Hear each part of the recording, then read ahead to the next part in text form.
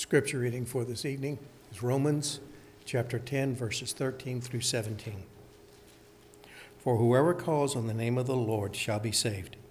Now how then shall they call on him in whom they have not believed? And how shall they believe in him of whom they have not heard? And how shall they hear without a preacher? And how shall they preach unless they are sent? As it is written, how beautiful are the feet of those who preach the gospel of peace, who brings glad tidings of good things. But they have not obeyed the gospel, for Isaiah says, Lord, who has believed our report? So then faith comes by hearing, and hearing by the word of God.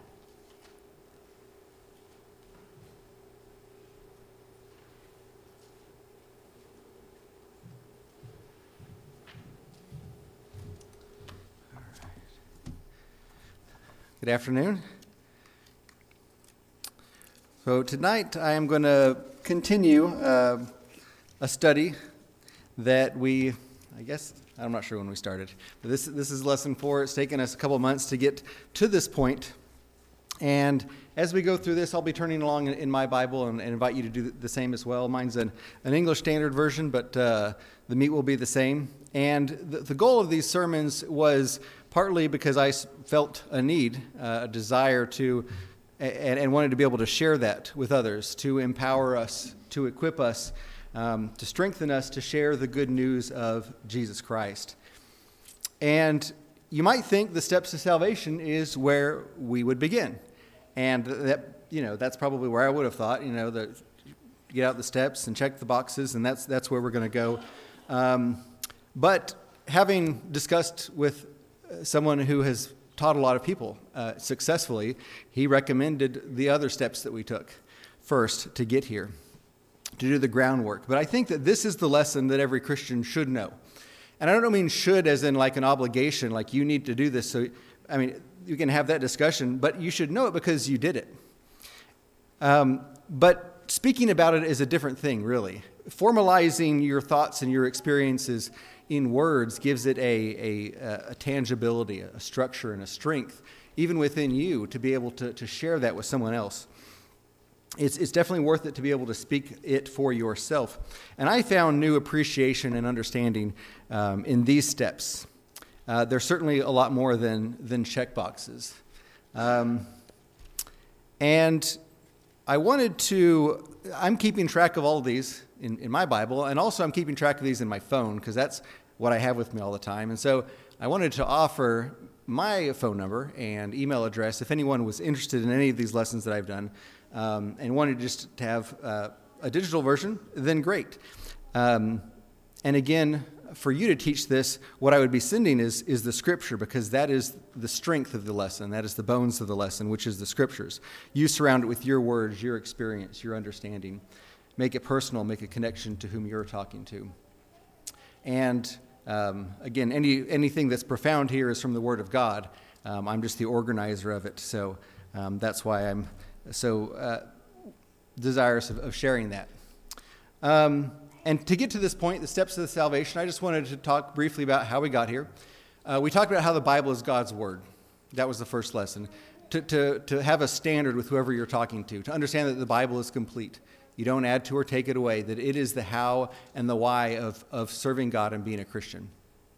We talked about the problem. This is the big picture of the Bible, is that we are separated from God, have been ever since the garden, has been ever since each one of us have committed a sin. But the key to that is that God wants to be connected to us. He wants to live amongst us. So he sent his Son. And the end of that story is that he desires to have a connection with us and to give us salvation. We just need to follow the steps that he has given to do that. And then the last one was kind of a speed bump lesson, I thought, was because we covered a number of the things that can be in someone's heart that get in the way of them accepting that Jesus is all that they need. There's a lot of ideas, it's not enough to be right, it's not enough to be religious, it's not enough to be a good person, and it's not enough just to believe in Jesus. That these are all essentially excuses. These are all reasons that would get in between somebody actually accepting the gift that God would give them. And so those are things that are, again, obstacles, but hopefully we could clear the way a little bit as we are ready to talk about the steps of salvation. So let's get into that. The first one is top of the list for a reason. We're going to go right to John chapter 3, verse 16. And this is, perhaps the most known scripture in the world. And it's for a reason, because it is powerful and it carries great meaning and it is simple. But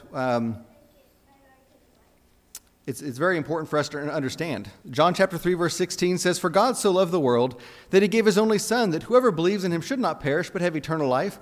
For God did not send his Son into the world to condemn the world, but in order that the world might be saved through him. Whoever believes in him is not condemned, but whoever does not believe is condemned already, because he has not believed in the name of the only Son of God." And one of the key things I'm trying to do with each one of these steps is find a scripture that ties it directly to this is necessary to be saved. Each one of them say that this is something that it's not supplemental, it is absolutely critical for salvation. And it's also interesting to notice that each one of these things say that. So it's not just one of these things, it's all these things. But in order that the world might be saved through him, it says in verse 17. Again, so someone must believe that Jesus is real, that he came to live and to die for us, and that he taught us about the kingdom of heaven, and that he was resurrected from the dead, and that he commissioned people to teach his words, and this is his word. Do you believe that to be true? That's the first step. This is a must, or else everything after it is a story. It's imaginary. In John chapter 20, going to the very end of this book, we see that these things that are here are for us. They are written for a very specific purpose. And it ties it towards belief and also in life. John chapter 20, verse 30 and 31 says, "Now Jesus did many other signs in the presence of the disciples, which are not written in this book, but these are written so that you may believe that Jesus is the Christ, the Son of God, and that by believing you may have life in his name." Believing is critical to have life in his name. His name is the power. It's one thing to believe. It's one thing to believe and understand that he is the source of that power. Again, this is not optional. This is where it begins. We're going to look to another verse because it's important to understand. It's in Ephesians chapter 2 that faith is... what is faith, right? So many sermons have been written about faith, and by much greater men than I. But faith is the means by which we gain access to God's grace. And it is also, it is not a work. It is not something that we get to claim as something that is great about us. But we are going to see that it is something that we do choose. Ephesians chapter 2, verse 8 and 9 says, "For by grace you have been saved through faith. And this is not your own doing, it is the gift of God, not a result of work, so that no one may boast." This is not a result of works, pointing back towards grace, that grace is freely given. Grace is something that you cannot earn. That's the contrast here with earning salvation. But faith is the means by which we come into contact with God's grace. It is a critical step. But for me, it was very interesting to understand that belief and faith are the same Greek word. And so why are they not translated the same? And I've come to learn that there's a reason that the same word can be translated into different words, partly because they maybe had less words for something, and so they had to look into the context towards what English word this would best apply to. So even though belief and faith are nearly the same, they are not precisely the same. See, faith is contrasted with knowing. You don't have faith in something that you know. You know it. You don't need faith. It implies movement into the unknown. For you to act in faith means stepping out from what you know into what you don't know. And we saw that with Abraham. He did not know what the wilderness was going to be like. He did not know what those promises were going to unfold, what his descendants were going to be, or who the one that would bless all people was. Noah did not know what that flood was going to look like. But he knew enough And every bit of faith is based on revelation. It's always based on something. But our full understanding is simply not there.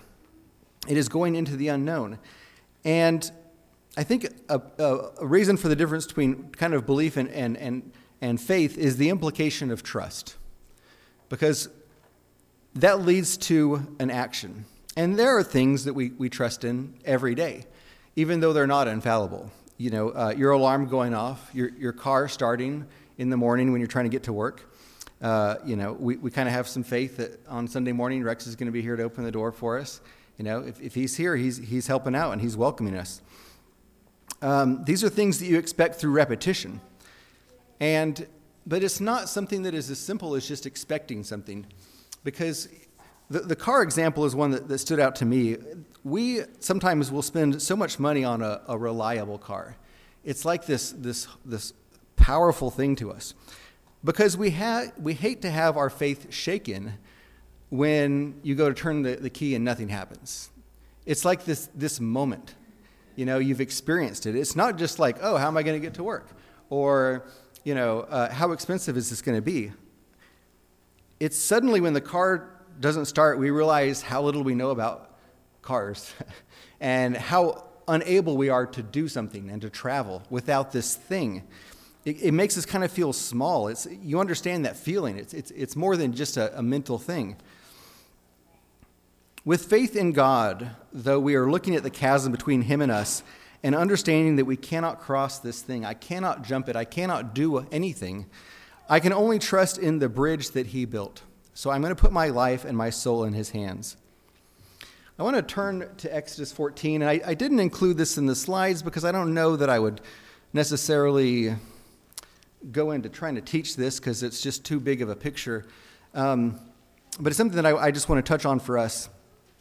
In Exodus chapter 14, we see in these verses the climax of the greatest series of miracles ever, the 10 plagues, where God was going to show himself in all of his glory. And he says, I will get glory upon the world by these efforts in front of these people. The Israelites witness all of these things. Then they participate in the Passover. They put blood on the post so that the angel of death will pass over their house. Then they leave this place where they were slaves in victory.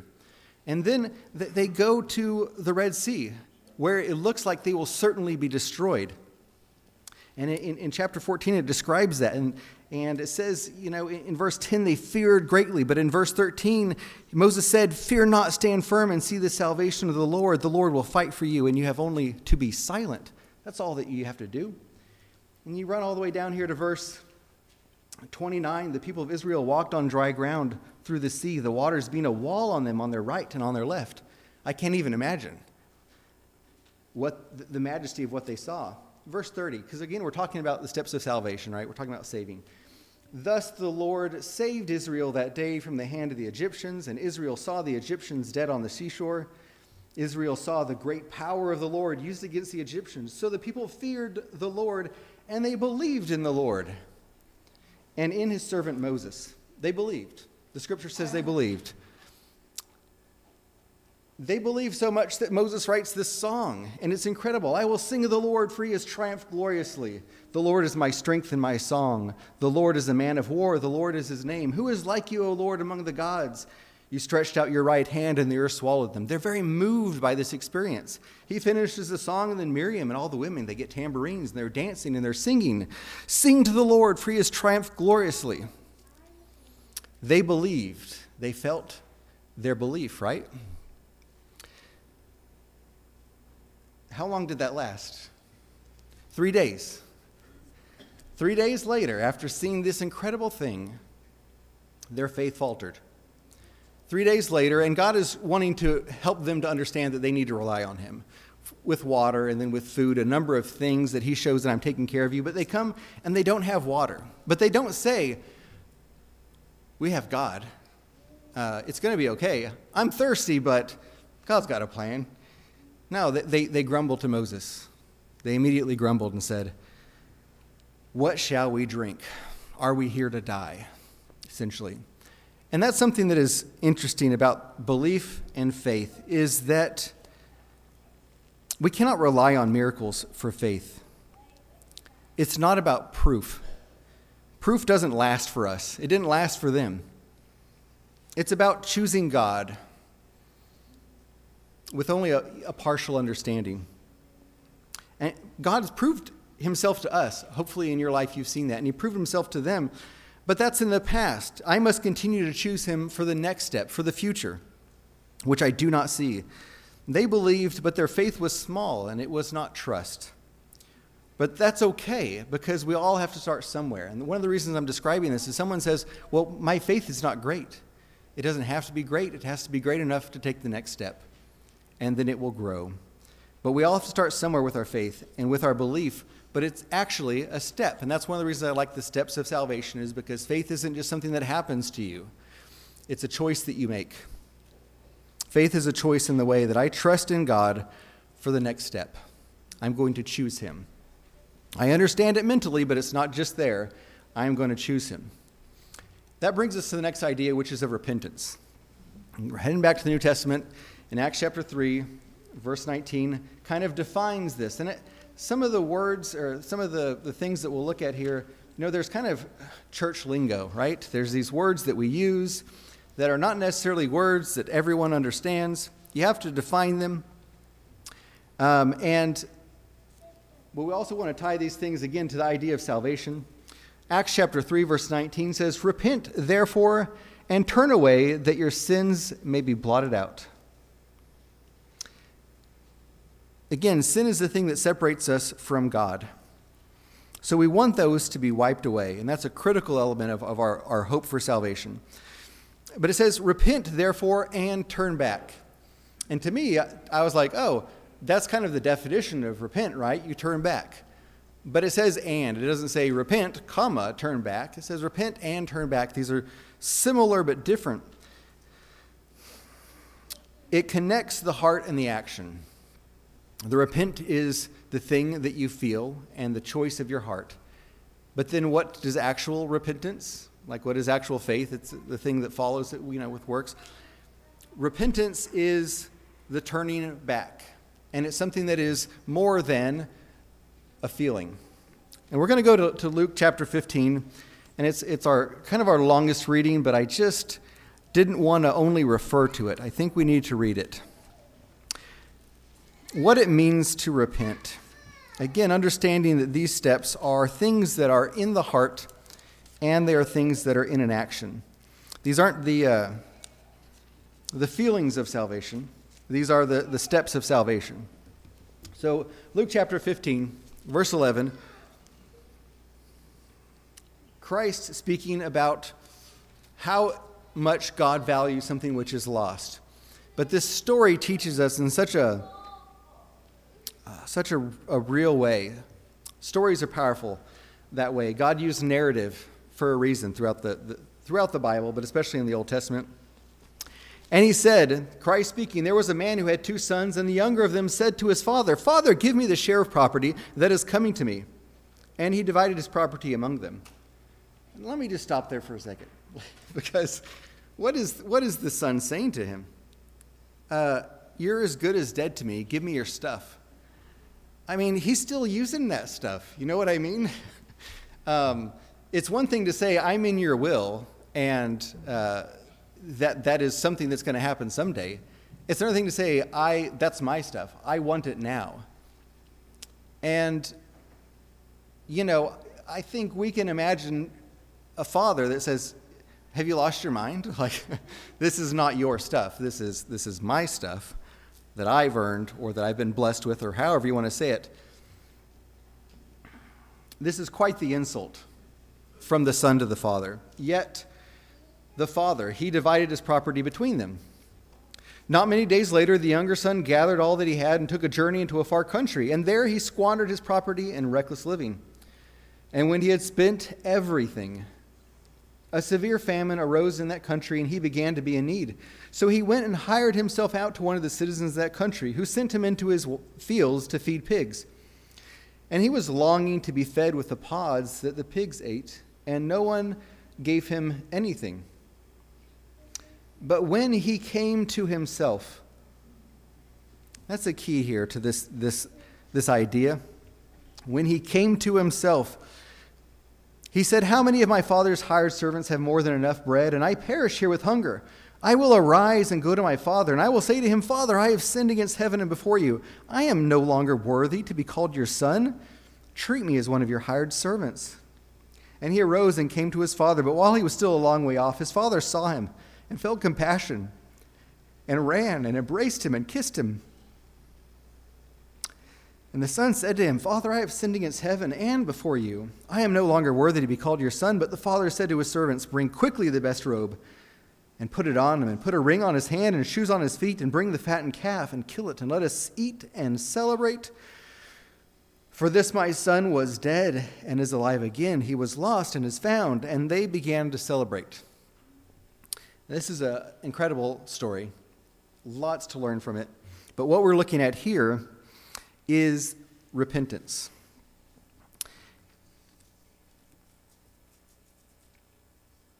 And repentance is something that really begins in the heart. And it's something that I wish I knew how to affect that. It's one thing to know something, because at no point throughout this young man's journey did he not know that his father was gracious or good, or that he was wealthy, or his servants did well. It was, and even, his pride when he went and sold himself to serve pigs, he had not yet come to himself. His heart had not yet broken. His heart was not yet ready. And that term, when he came to himself, is interesting. I found it in Acts chapter 12, when Peter was being led out of the prison, and he thinks it's all a dream. And then he comes to himself, and he's like, "I'm outside of prison." This come to himself is this dawning of realization. What have I done? He came to himself. And then this is a pivot. This is a change in direction. It's a difference between "I know I should" to "I am going to." And the new direction is the way of the Father. The new direction is, I am going to go to my Father. Not my own way. I'm going to go his way. Many people know the facts of salvation. And we have young people here who have heard these things. But it is not until this moment when they come to themselves that they understand what it means for them. See, repentance is the action that grows from a change in heart. And I do want to note here, though, that we see the son's sin did separate him from the Father, right? And that's something that we understand about how our sin can separate us from the Father.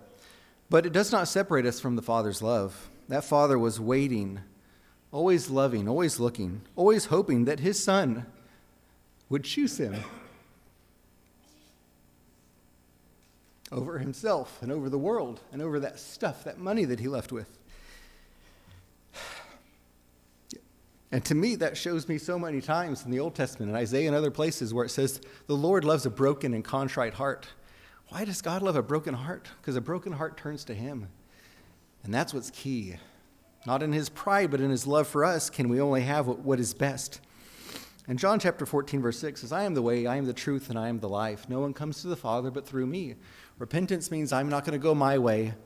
I'm going to go his way. The next thing that is critical is confession. I put confession, dash, acknowledgement. It's not minus. It's not a math problem. It's just bad formatting. So let's go to Matthew chapter 10. Confession. If you talk to someone about confession, they're going to, immediately think of what they've seen on TV, and you go to a priest in the confessional booth and you tell them about your sins, and that's not what we're talking about here. Repentance is going to cover that part where you recognize your sin. I am convicted. Matthew chapter 10, verse 32 and verse 33 says, "So everyone who acknowledges me before men, I will also acknowledge before my Father who is in heaven. But whoever denies me before men, I will deny before my Father who is in heaven." Acknowledge is another term for this. Confession, speaking about who God is what he has done for you, what Jesus is. Again, this is one of those times where we want to help with the church lingo a little bit, help people to understand. But now let's go to Romans chapter 10 to see how important confession is to salvation. Because it seems like, some of the whys we do not get, some of the whys we do, and it's an immediately thing, why do I have to say something to be saved? What is that? What is the value there? Romans chapter 10, verse 9 and 10. Because if you confess with your mouth that Jesus is Lord and believe in your heart that God raised him from the dead, you will be saved. Okay, we're getting tying these things to being saved, salvation, that's our goal. For with the heart one believes and is justified, and with the mouth one confesses and is saved. And again, I love the fact that these actions are always tied to the heart, because without the heart, they're meaningless. God explained that very clearly in the Old Testament, but we want someone to understand that this is a heart thing. But a heart thing is not really a heart thing if it's not followed with a physical thing, right? A thing that you do. But let's look at this. Why is confession important? God is showing an important connection between belief, the action of confession, and salvation. God is asking for this. He says, let me hear you say it. And there's quite a few places in the scripture that ask for a confession. I like this one. I like Romans 10 because it says it the most clearly. It even, in 1 Timothy 6, Paul, speaking to Timothy, tells him to hold on to that good confession that you made, the same confession that Christ made before Pontius Pilate. God is saying, let me hear you say it. And I had to think about that because I can understand that a little bit. I sometimes will do that with my kids. Like I'll say, hey, Corbin, you going to be a good kid at school today and do everything that Miss Mary and Randy say to you? Yes. Are you going to do this? Yes. And I can ask him a number of questions. He'll say yes. If I want to believe that my kid understands what I want them to do, and I want to believe that they're going to do it, that they understand really, let me hear you tell me what I said to you. Okay? The rules that I made for this, tell me those rules back. Okay, we're on the same page. Great. Other times when this is used are very serious times. Repeat after me. We don't do it often a lot in life, right? But wedding vows, oaths, swearing in, at court. Those words must come from the speaker in full. The guy doesn't just say, do you solemnly swear to tell the truth, the whole truth, and nothing but the truth? And yes, okay. When you're married, you don't just say, are you going to do all these things? And the person said yes. No, they speak it. They own it. I'm going to speak these words. And the point of this, I really think, is that there's no such thing as and I don't love this term, but I think it's the most clear, is there's no such thing as an in-the-closet Christian. Confession should happen at salvation and then continue through a Christian's life. Faith, repentance, and confession should all be things that are continuous, that are repeated and act themselves out through a Christian's life. So when one is, we're going to get here, spoiler alert, when one is baptized, they make the good confession. And ideally, and I'm not saying it's wrong for the person to say, do you believe that Jesus is the Son of God? And the person says yes, and then they get a baptism. And that's fine. That's the beginning of a confession. I think it's even better if they can use their own words. And of course, that takes some coaching and stuff, and that's good and great. But soon they begin to be able to speak those words out for themselves. And let that be shown in their words and in their life. But there is great power in the word. And we know that because God used prophets. God used his Son, the living word, to manifest himself in the world. So if you believe it and if you mean it, then you say it. And God said you have to. That's one of the key things with some of these things is let's try to get our arms around the meaning, but hey, God said that we need to do this to be saved. Sometimes that's a bit enough. So let's go to Acts chapter 2, verse 13. Acts 2:38. Baptism. A lot of these other verses, you may have noticed, they said, if you do this thing, you will be saved, right? This is the one that is the most attacked of all of these. amongst people who preach the word but partially. And it's something to be mindful of. So in Acts chapter 2, verse 38, but let's go back to verse 36. Let all the house of Israel therefore know for certain that God has made him both Lord and Christ, this Jesus whom you crucified. And in this gospel sermon on Pentecost, with the glories of the Holy Spirit all around them and having shown that God was amongst these speakers, Peter gives the first gospel sermon.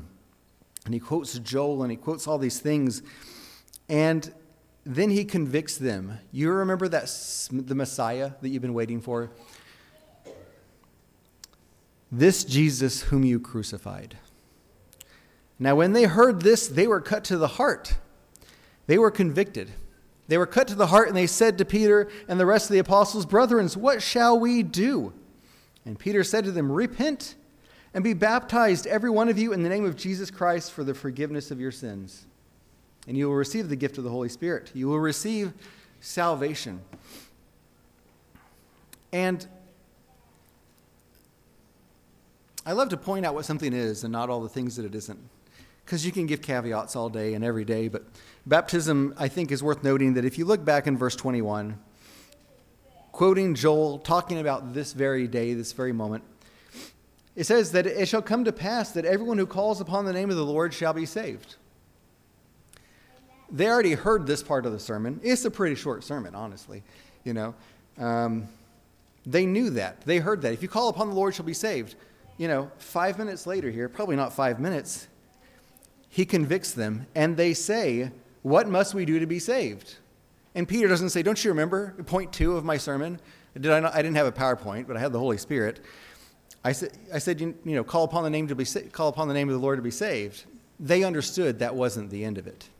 That you call upon the name of the Lord as an expression of wanting to be saved, of submission, of desire. And so they asked. They knew they needed to call upon the name of the Lord, but then they said, what must else we do? How do we get this gift?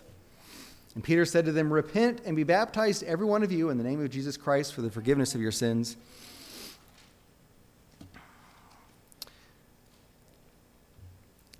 And baptism is a lot of things, and we're not going to look at all the things that baptism is. We're going to go to 1 Peter chapter 3, verse 21, and we're going to show that it is required.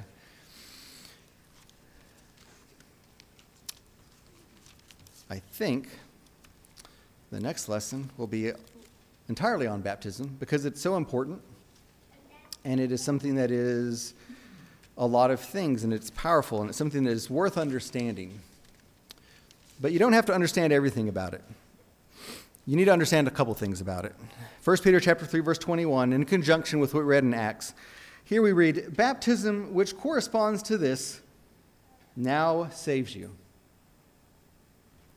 Let's go back to verse, though. They were talking about when Noah was in the ark. God's patience waited in the days of Noah while the ark was being prepared, in which a few, that is 8 persons, were brought safely through water. Baptism, which corresponds to this, now saves you, not as a removal of dirt from the body, but as an appeal to God for a good conscience through the resurrection of Jesus Christ.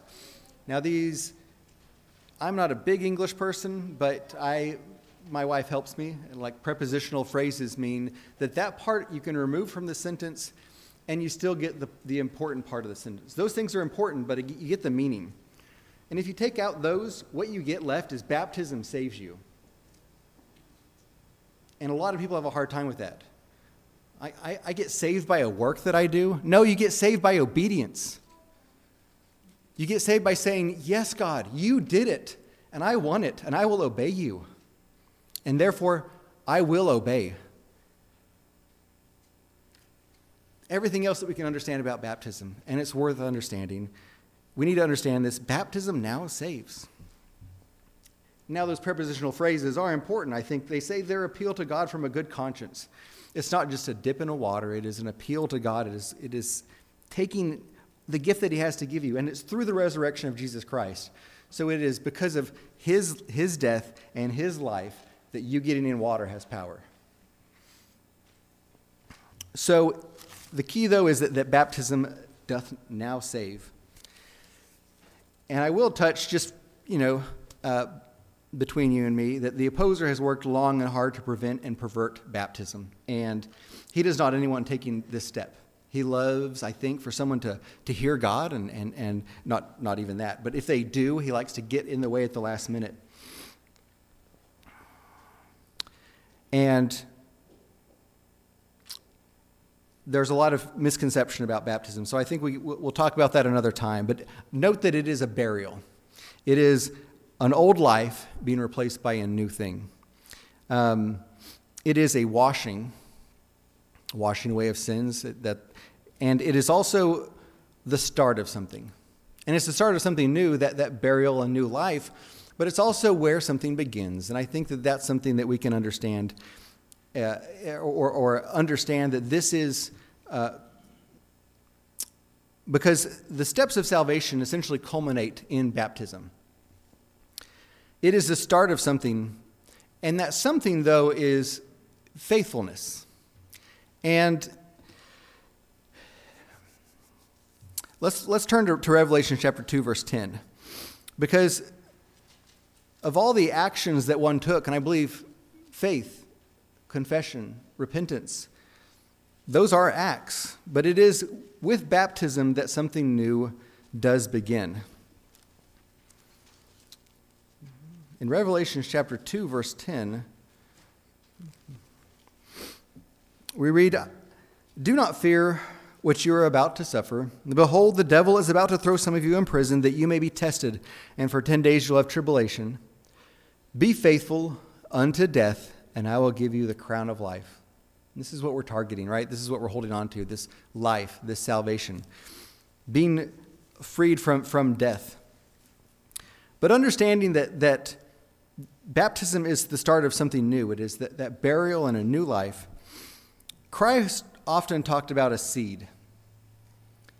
And he often talked about things that would cause a seed to not be able to grow. The parable of the sower is the most common one, but there's a number of things that describe this, which, by the way, we're just talking about baptism. Note that the seed is immersed in the dirt, right, before life begins.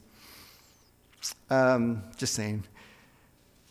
The thing to understand about these steps to salvation is that they are important steps because they get you moving on the way, which is the way to the Father.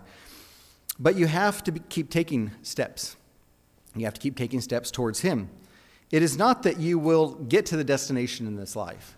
We don't get there. Our salvation is completed on death. That's why Paul said, I keep fighting. I do not count myself done. I continue to struggle in this race because I want to lay hold of the prize. It's not that you get to the destination in this life, but if you're not walking towards God, then what are you walking towards? You can get off of the way. So what happens when you get off of the way? Well, you remember yourself. You come to yourself. You repent. You confess your sins. 1 John chapter 1, verse 8. And you try again. That's what faithfulness is about. And it's not one and done. You don't get baptized and you're done. I've known people who got baptized and basically disappeared. I've through people that I've been in contact with before the baptism, or sometime it happens where you're like, oh, this is someone's family member, and that's great. But then you never hear of them again. The point of why I included this as a step of salvation, if salvation happens at baptism, why are we including this? Because you want to talk about this when you're talking about the steps of salvation. It's not explaining how to remain faithful. I mean, I'm still learning that big picture, right? We're still adding strokes to that. But it is to communicate that this is a commitment. And you don't start it until you're ready to commit to something new. And I wouldn't withhold baptism from someone because I cannot read a heart, but this does need to be stated and understood. And so let's look to Luke. We're in Luke chapter 9. Christ himself understood this because Christ was doing amazing things, right? He was doing miracles, and people would have gotten caught up. You get caught up in the crowd. And I've even maybe experienced that, where people are emotional and they see someone get baptized and like, ooh, maybe me too, Christ, though, when somebody said, let me follow you, he didn't say, let's go. He said in verse 57, and they were going along the road, and someone said to him, I will follow you wherever you go. That sounds like exactly what he's here for, right? He's desiring of disciples. He called men specifically. And someone says, I'll follow you wherever you go. That sounds good to me. I'd like that kind of buy-in. But Jesus said to him, foxes have holes, the birds of the air have nests, but the Son of Man has nowhere to lay his head. Another said to another, he said, follow me. But this man said, Lord, let me first go and bury my father. And Jesus said, leave the dead to bury their own dead, for you, go and proclaim the kingdom of God. Yet another said, I will follow you, Lord, but let me first say farewell to those at my home. Jesus said to him, no one puts his hand to the plow and looks back is fit for the kingdom of God. So you put your hand to the plow. The point of a plow is that you're putting in ground, you're putting in seed, you're doing the work of the Father. And if you are on the plow, and you guys might have, maybe you get better at this. When I first was a driver, if I turned around, my hand went with it, right? And that's what he's talking about with the plow, is you turn around, you're not going to do the right work. Your plow is going to turn off. But it's not just that you make an error. It says, if you look back, you are not fit for the kingdom. And two of these people, they said, let me first. And Christ here is saying, oh, I get it. You want to follow me, but you first. You're going to follow me out of your desire to appeal to yourself, not as an act of full submission, not as a full commitment. And again, it's not a commitment to perfection, but it is a commitment to keep trying. It's going to get hard, but it's worth it. And it is so much, the burden is so much lighter than the burden that you would be bearing otherwise. So this is that whole lesson. There's a couple of scriptures for each of them, and I did put some slips in the back in case that's something that you're interested in. Text me. I'm not again trying to say it's something magical. I just want to share it, want to empower you because it's made me feel empowered. But the thing that I thought was, okay, the steps of salvation. That's kind of a simple sermon. That's gonna be a real quick one, and everyone's heard these kind of things, and we're gonna knock it out. But I found a lot of things with it, but I found a thread through these things that was just really that I want to share. That all of these elements to me point to a really incredible concept, an understanding, and that is that God loves free will.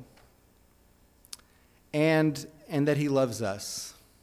And he didn't have to do it this way. And all of these things are designed to turn us fully to him, to turn our heart to him. But every one of these things is a chosen thing. It's a feeling in the heart and then a chosen action. But what is he saying? He's saying, choose me.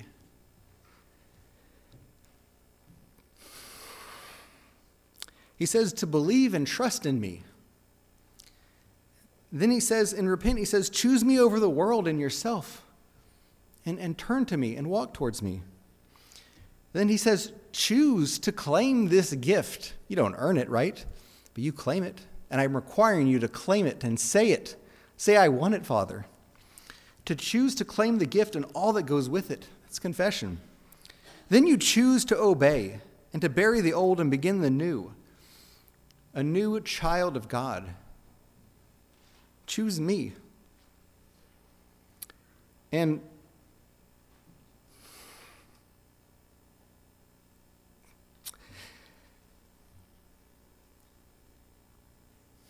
this is so humbling. I'm so small and unworthy of God to say to me, choose me. He gave his son and humbled himself up. You understand the idea of setting yourself up for what's the word I'm looking for? Somebody dismissing you. Rejection, right? That God sets himself up for rejection by most of the world. That's an incredible thing, right? He gave his son and humbled himself so that I could choose him. That's how much he cares about us choosing and about free will. And he also wants us to keep choosing him every day. That's faithfulness. If you don't keep choosing him every day, you're not going to be faithful. You're going to be going off out of the way. So what will you choose? Now, as a Christian, if you have been baptized, are you choosing to walk in faith, in trust in him? Are you choosing to repent of your sins? Are you choosing to confess him with your mouth and with your actions every day of your life? Are you living like the old man or the new? Is your baptism working itself out in your daily life? And are you being faithful to the gift you've been given? I'd ask you that. I ask myself that. And if you're not, then we'd love to put our arms around you and help you to try to get back on the way. Let's get on the way together. But if you have not been baptized, then the question is, when will you come to yourself? When will you realize your state and want to wake up and come to the Father? He is waiting for you to choose him. And if you would like to choose him, either way, we would love to help you. Come forward now while we stand and sing the song of invitation.